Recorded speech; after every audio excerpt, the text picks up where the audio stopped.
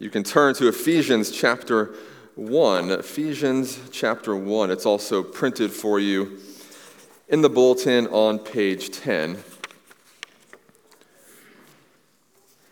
But this morning we are continuing where we left off 2 weeks ago. 2 weeks ago we looked together at the first half, really, of Ephesians 1. And then last week, Pastor Eric was here, and so today we are returning to Ephesians chapter 1 and picking up where we left off 2 weeks ago. So we will be reading from verses 15 into 23. Again, Ephesians chapter 1, verse 15 through 23. It says this: "For this reason, because I have heard of your faith in the Lord Jesus and your love toward all the saints, I do not cease to give thanks for you, remembering you in my prayers, that the God of our Lord Jesus Christ, the Father of glory, may give you the spirit of wisdom and of revelation in the knowledge of him, having the eyes of your hearts enlightened, that you may know what is the hope to which he has called you, what are the riches of his glorious inheritance in the saints, and what is the immeasurable greatness of his power toward us who believe, according to the working of his great might, that he worked in Christ when he raised him from the dead and seated him at his right hand in the heavenly places, far above all rule and authority and power and dominion, and above every name that is named, not only in this age, but also in the one to come. And he put all things under his feet and gave him as head over all things to the church, which is his body, the fullness of him who fills all in all. The grass withers and the flower fades, but the word of our God, it stands forever. Amen." Most of us, if you're like me, which I imagine, most of us pray before our meals, right? You pray and you give thanks for what you are about to receive, the food that you are about to receive. Now, of course, there would be no harm in praying after the meal either, right? In fact, perhaps we should do both, right? But normally we pray before the meal. And again, for the sake of illustration, this also works because if you notice here in the verses that we just read, we find Paul, in a sense, praying not before the meal, but he's praying after the meal. Did you notice that? He prays after the meal. Not a literal meal, of course, not a 99-cent order through Wendy's drive-thru or something you got on DoorDash. Okay, not a literal meal, but a theological or doctrinal meal that he delivered in verses 3 through 14, again, which we looked at 2 weeks ago. Paul is praying after this theological or doctrinal meal that we saw 2 weeks ago, again, in verses 3 through 14. If you remember, and you can even look now in your own Bibles, but if you remember, in that section, again, verse 3 through 14, Paul opened his letter with this smorgasbord of praise, this all-you-can-eat buffet of praise where he is reflecting and just gazing upon all that God has done. The appetizer, the entree, the dessert, if you will, of God's grace, the past, the present, the future. If you remember, we used the illustration of standing in a mirror, right? A hallway of mirrors where every which way you look, you see God at work, behind, in front of you, and up ahead. That was Paul here in verses 3 through 14. Again, gazing upon the buffet of God's grace as he thought and took note of, again, all of God's activity, past, present, and future. And he could not contain himself as he sort of waxed eloquent about all these things. I didn't point it out then, but you may have heard before that in verses 3 through 14, it's really actually in the Greek one sentence. There's no punctuation. There's no breaks or stops. Paul doesn't take a breath. It's one continuous, kind of even grammatically incorrect, but run-on sentence. Why? Because Paul there is in his prison cell, and you can see him, pacing back and forth, and he is just overcome and overwhelmed by God's grace as he thinks of it in his life, again, past, present, and future, and he can't get the words out fast enough to his amanuensis, which is someone who dictates manuscripts, and that's likely how he got Ephesians. He is he is raptured. He is gazing and eating to the fill at the buffet of God's grace. He's pushing people out of the way. He's elbowing to the front, grabbing that plate and just heaping on the gravy and the potatoes and everything, okay? And it's all about God's goodness and God's grace. I don't know about you guys, but do you remember Sonny's Barbecue? Used to be one on Lake Worth Road. Rest in peace, right? I remember growing up going to Sonny's, not that one, but I would eat the all-you-can-eat barbecue, and they'd always have the garlic toast. And just endless garlic toast, okay? Or does anybody remember Quincy's? Is there ever Quincy's? Good, okay, good. I'm not alone. Central Florida, there was Quincy's. They had the big fat yeast roll, which is kind of an awkward name for a roll, but nevertheless, it was good, okay? And they would just, baskets of rolls and rolls and rolls. That's the buffet here of God's grace, okay? That, again, Paul is thinking about in verses 3 through 14. He can't get the words out fast enough. He can't feast on the reality of God's grace fast enough, but then after delivering that meal, after gorging himself in a good way on God's grace in verses 3 through 14, he then prays. He prays.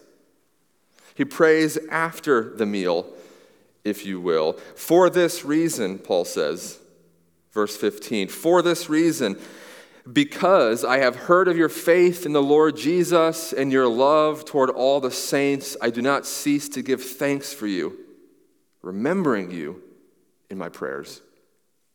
Notice that. Notice what or whom Paul prays for. He prays for you. The Apostle Paul, the writer of Ephesians, he prays for you. He prays for all who believe in the Lord Christ Jesus.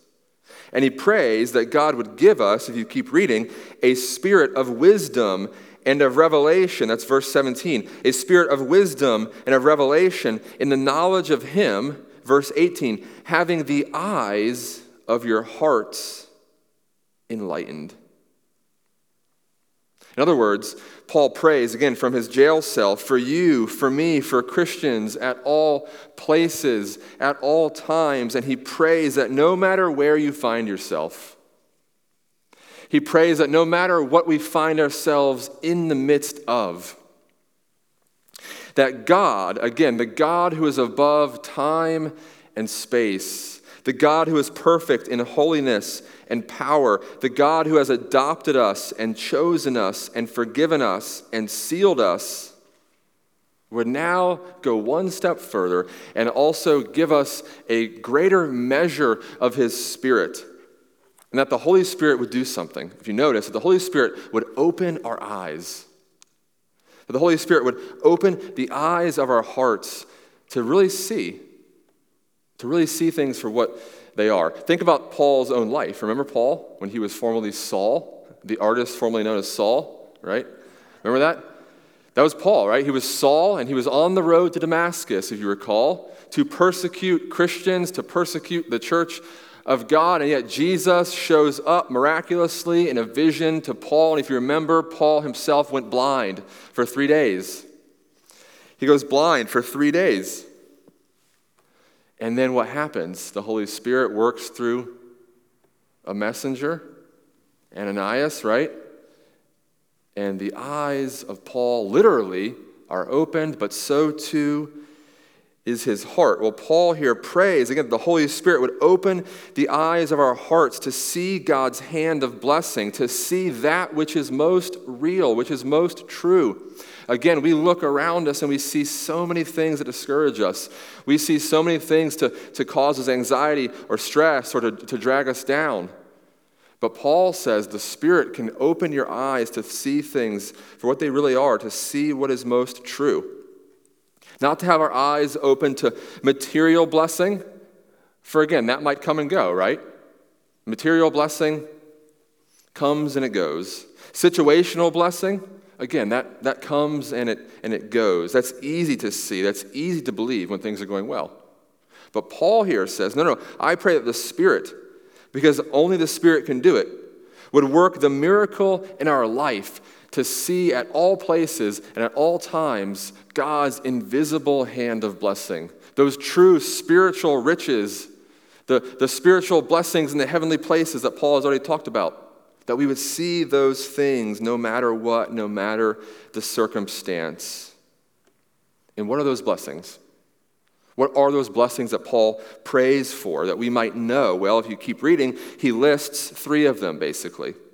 He lists 3 of them. Paul says, I pray that the Spirit would open your eyes to see the hope to which he has called you. That's verse 18. The hope to which he has called you. The riches of his glorious inheritance in the saints, and the immeasurable greatness of his power. That's verse 19. Again, verse 18, the hope to which he has called you, the riches of his glorious inheritance in the saints, and the verse 19, the immeasurable greatness of his power. So again, Paul wants us to see through the Spirit the hope, the riches, and the power that we actually are privy to, we actually have access to, again, by his grace through the Spirit. So let's just look at those in turn. Again, Paul prays that we would know beyond a doubt the hope to which we have been called to. Think about that word hope. The hope to which we have been called to. One of my favorite movies is the 1994 classic, The Shawshank Redemption. The Shawshank Redemption, which I hope you've seen. If not, I'm about to spoil it for you. But again, it's been out now, 30 years? So you had time, sorry. But no, 94, The Shawshank Redemption, it's based on actually a Stephen King novella. Ironically, it's one of the few works of literature that King wrote that wasn't horror. But it's a little novella he wrote called Rita Hayworth and The Shawshank Redemption. But it turned into a movie, 1994. Great movie, a classic, really. It's actually on TNT all the time, so if you have TNT at home, you could probably pick it up, maybe even later today. It's always on. But again, The Shawshank Redemption, 94 classic, and it features the story, or tells the story, of Andy Dufresne. Andy Dufresne, who is played very well by Tim Robbins. And Andy is wrongly sentenced to 2 life sentences for murder.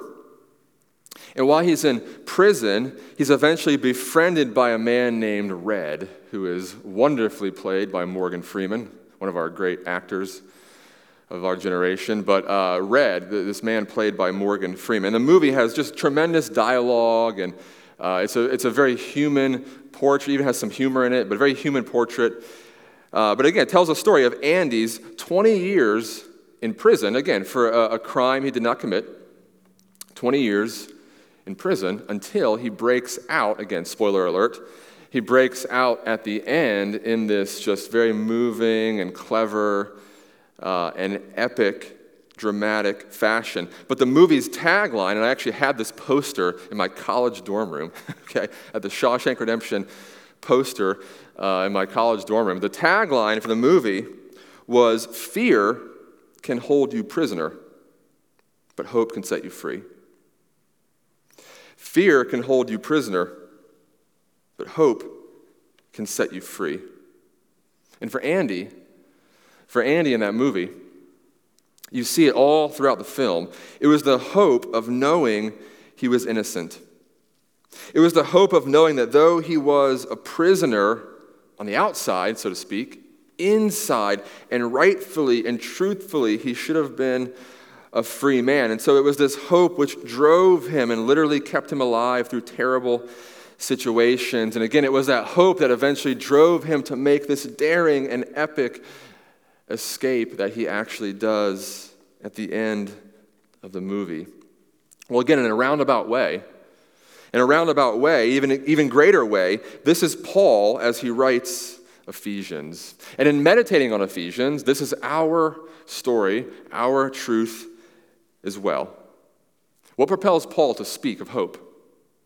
What propels him to speak of hope, though he himself is a prisoner, is the knowledge that his present circumstance, his earthly predicament, if you will, can never jeopardize this truer reality about him, which is being an adopted member of God's family. which is being a child of God. Again, he is a prisoner in Rome, most likely. And so the Roman authorities, the powers that be, label him and think of him and call him a prisoner. But Paul knows there's somebody greater who calls him free, who calls him favored, who calls him loved and adopted and a child. So it's here that Paul realizes, and he wants us to as well, this hope that our present circumstances can never trump our permanent call. Our present circumstances, no matter what they are, can never overcome, can never trump our permanent call as a child of God, as an adopted member of his family whom he loves, who he favors, and whom he has great plans for. That's the truth of the gospel. That's our hope as Christians. Paul writes this in 2 Corinthians 4, and he speaks of his own experience, but it's ours too. In 2 Corinthians 4, Paul says, "We are afflicted in every way, but not crushed. We are afflicted in every way, but not crushed. We are perplexed, but not driven to despair. We are persecuted, but not forsaken. We are struck down, but not destroyed. So we do not lose heart. Though our outer self is wasting away, our inner self is being renewed day by day for this light and momentary affliction." Think about your life. This light and momentary affliction, whatever it is for you, whatever it is for me, this light and momentary affliction is preparing for us an eternal weight of glory beyond all comparison as we look not to the things that are seen, but to the things that are unseen. For the things that are seen, again, the things of this world, the things that we can see are transient, they're changing, they're fleeting. The things that are unseen, the realities of God, are eternal. Are eternal. What propels Paul to speak of hope, though he himself, again, is a prisoner, is the knowledge that spiritually speaking, God has set him free. Paul's sin, our sin, what does the devil do when he brings those things to mind? Again, Paul's in prison for preaching the gospel. Okay, he's wrongfully accused, if you will. Okay, he's unjustly imprisoned for something that he did, but is a good thing, right? He preaches the gospel. But then think about it spiritually speaking. Again, Paul's sin, though, also set him as a prisoner. Our sin makes us a prisoner. The devil prowls around. He wants us to remember all of these things which we're held captive to in our sin, and the devil calls us guilty. And again, we are on our own. We are apart from God. But in Christ, through his mercy, what are we now? We're forgiven. We're free. We've been ransomed. We've been bought. We are redeemed. There's that great Chris Tomlin refrain in his reworking of Amazing Grace. "My chains are gone. I've been set free. My God, my Savior, has ransomed me. And like a flood, his mercy reigns. Unending love, amazing grace." You see, that's the hope we have.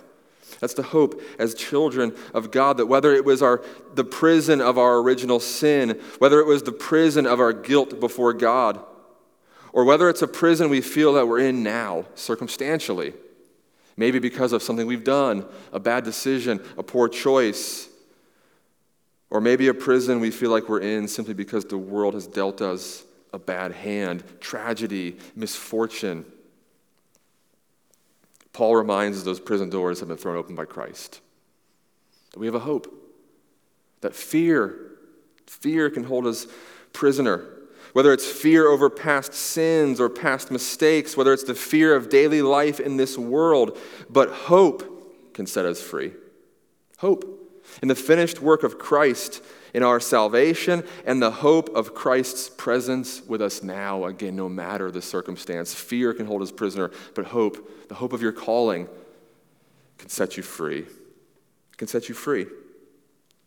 So again, this is the first thing that Paul asks for in his prayer, that we might know the hope to which we have been called to. But he keeps praying, and he says, "I also want you to know the riches of his glorious inheritance in the saints." That's our second thing. Again, the hope to which we've been called, but also Paul says, "I pray you would know the riches of his glorious inheritance in the saints." When Channing my daughter was still learning to speak properly, she had trouble figuring out when to say his, him, or he, right? She had trouble with that, that working. His, him, or he. So she would often say things like, those are he's things. Wyatt would leave stuff in the living room. Oh, those are him's clothes. He's stuff, okay? And of course, we found it adorable. And in some way, as a parent, you don't want it to change because, it reminds you they're still a kid. But she would have trouble kind of delineating between the different uses of that word. Well, I mention that because it's interesting here, if you notice in the text, notice that word, his. His. Again, verse 18.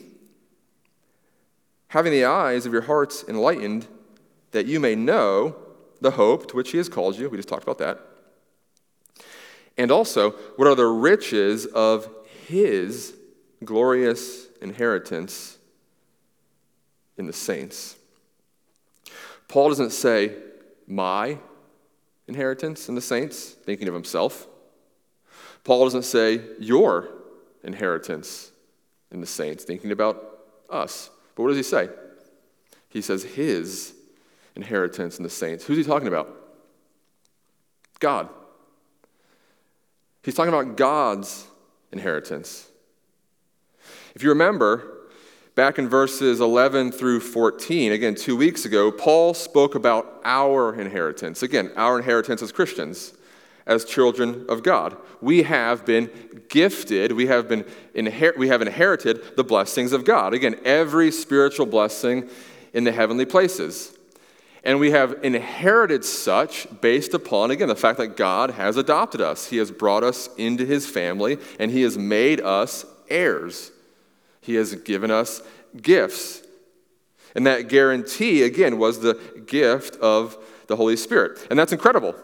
That itself is amazing and humbling and overwhelming. It's an inheritance we know can never be taken away, can never spoil, can never fade, can never perish, as Peter later says in his letter. And again, that's part of the hope to which we've been called to, that idea of our inheritance as the children of God. But then here, notice how in Paul's prayer, he wants our astonishment. He wants our amazement to be dialed up even another notch by realizing that God too has his own inheritance. God too has his own reward. And what is it? What is it? It's you. It's you. It's me. Think about that for a second. Think about that. Paul wants us to know, Paul begs God through prayer to let us know that you are his precious inheritance. That you are his great reward.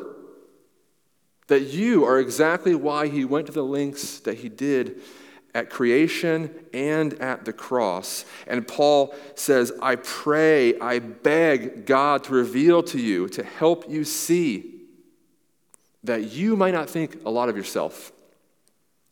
You might feel worthless, or you might feel trivial or insignificant. You might feel like an underachiever in life, a failure. You might feel second rate. The world may label you 1,000 different things. But God in the gospel of Christ Jesus, and Paul here in his prayer says, you, faults and all, imperfections and all, failures and underachievements and shortcomings and all, you are my inheritance, my reward. That you are my precious and treasured possession. Again, Paul says, I want you to know that. The hope of your calling, the glorious riches of God's inheritance in you. And so we can have hope and encouragement. We can have strength for today and bright hope for tomorrow. We can get out of bed again and again and again and face the rigors and routines of life when we realize that God looks down on us in Christ and he sees treasure. He sees treasure, he sees riches, he sees the wealth of his inheritance and reward again, which is you. The riches of God's glorious inheritance in the saints. Who are the saints? Yes, they're a football team in the NFC, right? Down in New Orleans, okay? Yes, saints are people that we emblazon in stained glass. But both those things miss the mark. Saints, as they are defined by Paul in Scripture, are simply those who trust in Christ. Saints are people who, again, are not perfect, but who are trusting in the perfect one and who have been set apart. That's where the word kind of derives from, saints and sanctified. It means you have been set apart, not by your goodness, not by your perfection, but because you're trusting in the goodness and perfection of God, which makes you a saint, a child, his treasured possession and reward. But then lastly for today, because we'll look at this passage again, lastly for today, Paul prays we might know one other thing, the hope to which we've been called, the glorious inheritance of God and the saints, but then lastly, the immeasurable greatness of his power toward us who believe. That's in verse 19. Paul says, I want you to know the immeasurable greatness of his power toward us who believe. That word power is overused, right? Power can mean a lot of things. Power is a very, very common word, and so we might miss the force here, but thankfully Paul will qualify it there. If you notice, what power is directed towards us? What power is directed towards us who believe? Divine power? Sure. Supernatural power? Of course. Heavenly power? Yes. All of the above. But then he gives us an example, if you will. He puts it in action. Look at how the verse continues. The immeasurable greatness of his power toward us who believe, according to the working of God's great might that he worked where? In Christ, when he raised him from the dead. He wants to give us this metric, if you will, to understand the power at work in our salvation and also in our lives still today. Because it is immeasurable, right? It cannot be quantified. We have to now see it in action to really get an understanding of it. I've used this illustration before, so forgive me. I only have so many. But I've talked about Seinfeld, right? Seinfeld talks about how the horsepower, remember that? Horsepower. We measure everything in horsepower. Cars have horsepower, lawnmowers have horsepower. But he says, at what point are we actually insulting the horse? Right? Because, you ride on a horse that has 1 horsepower, but then you get in a car that has 300. That seems a bit insulting, right? Can't we eventually come up with a new metric that's a little more, equitable? And the analogy he uses is the rocket ship. When we used to have space shuttles still, NASA, the rocket booster attached to the space shuttle has 20 million horsepower. And Seinfeld says, what's the chances if that rocket booster breaks down? We're going to round up 20 million horses, to do the job.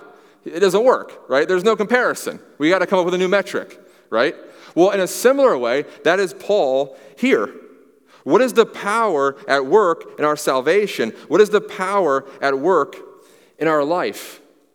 He says, look at the empty tomb. Look at the empty tomb. Why can God be trusted above all earthly powers, no matter what? Because he has the power to raise a dead man to life. And then seat that dead man, namely Christ, in the position of honor. Because again, when you trust something, again, use the car example again. I have a Ford Expedition, SUV, okay? I know its towing capacity, right? If I'm going to put a trailer on that thing, I know how much it can tow based upon the horsepower, right? Based upon the weight rating, all that kind of thing. So if I'm going to make a decision, I'm going to trust it based on what I know about its abilities. Right? I'm not going to hook up a 53-foot trailer that they brought the pumpkins in, right, on my expedition because it doesn't have the power. Okay? Now, in your own life, think about that. Why can we trust God beyond all measure? Why can we trust God no matter the circumstances, no matter what the world throws at us? Because Paul here says there is a power being directed to you that is immeasurable, that cannot be quantified, but can be seen in the empty tomb, in the resurrection of Jesus. And so you can trust God. Why? Because he's given us an example of his power.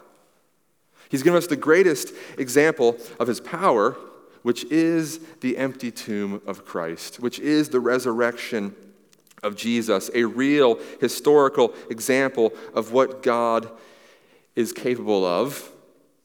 And then Paul says amazingly, that same power that raised Christ from the dead is now at work in you. In you.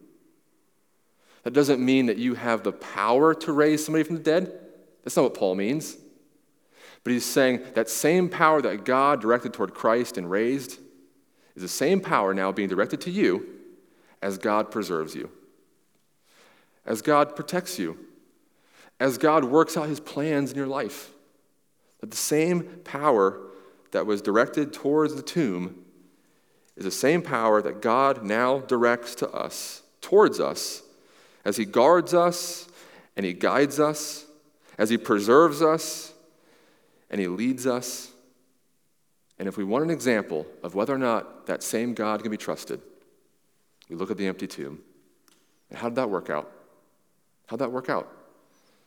God always delivers on his promises. So for today, may Paul's prayer be our prayer.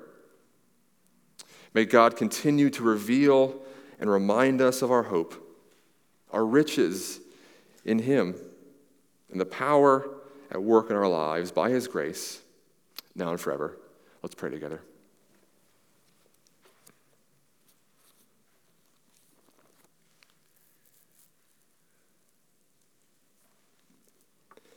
Oh God, we do thank you for this truth.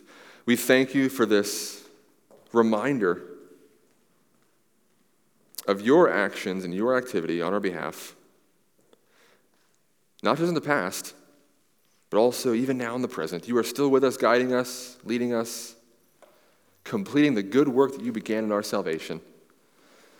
So Lord, continue to encourage us and strengthen us, we pray, for the daily walk of life that you have called us to. Trusting ultimately in the hope that we have in you and in the power that you have directed our way in Jesus, in whose name we pray. Amen.